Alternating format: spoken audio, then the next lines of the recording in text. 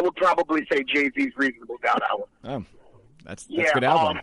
Yeah, I mean, like, I've listened, that's no knock to albums I listened to before that, but I think, being from Brooklyn and being, having those witty metaphors mixed with that no one can fuck with me aura, like, Jay-Z made me fall in love with, like, the only person that has to believe that they're the best is you. Right, like, yeah. you know what I'm saying? Like, that's what Reasonable Doubt meant to me. Like, it was just like, oh, this guy just doesn't give a shit what anybody else thinks because he just absolutely knows nobody can fuck with him.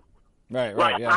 I gotta be that. Like, I gotta be that. When people when people listen to me, they gotta argue on my behalf and be like looking at the other person like, you're dumb for even making me argue.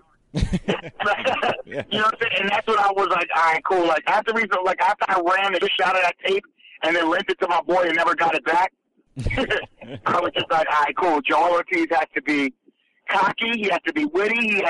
He can talk. He has the unique ability to talk about that block stuff because he's around it still. Like, I got to take advantage. Like, I got to be this. Like, I would say thank you to Jay-Z and that Doubt album because it shaped early me.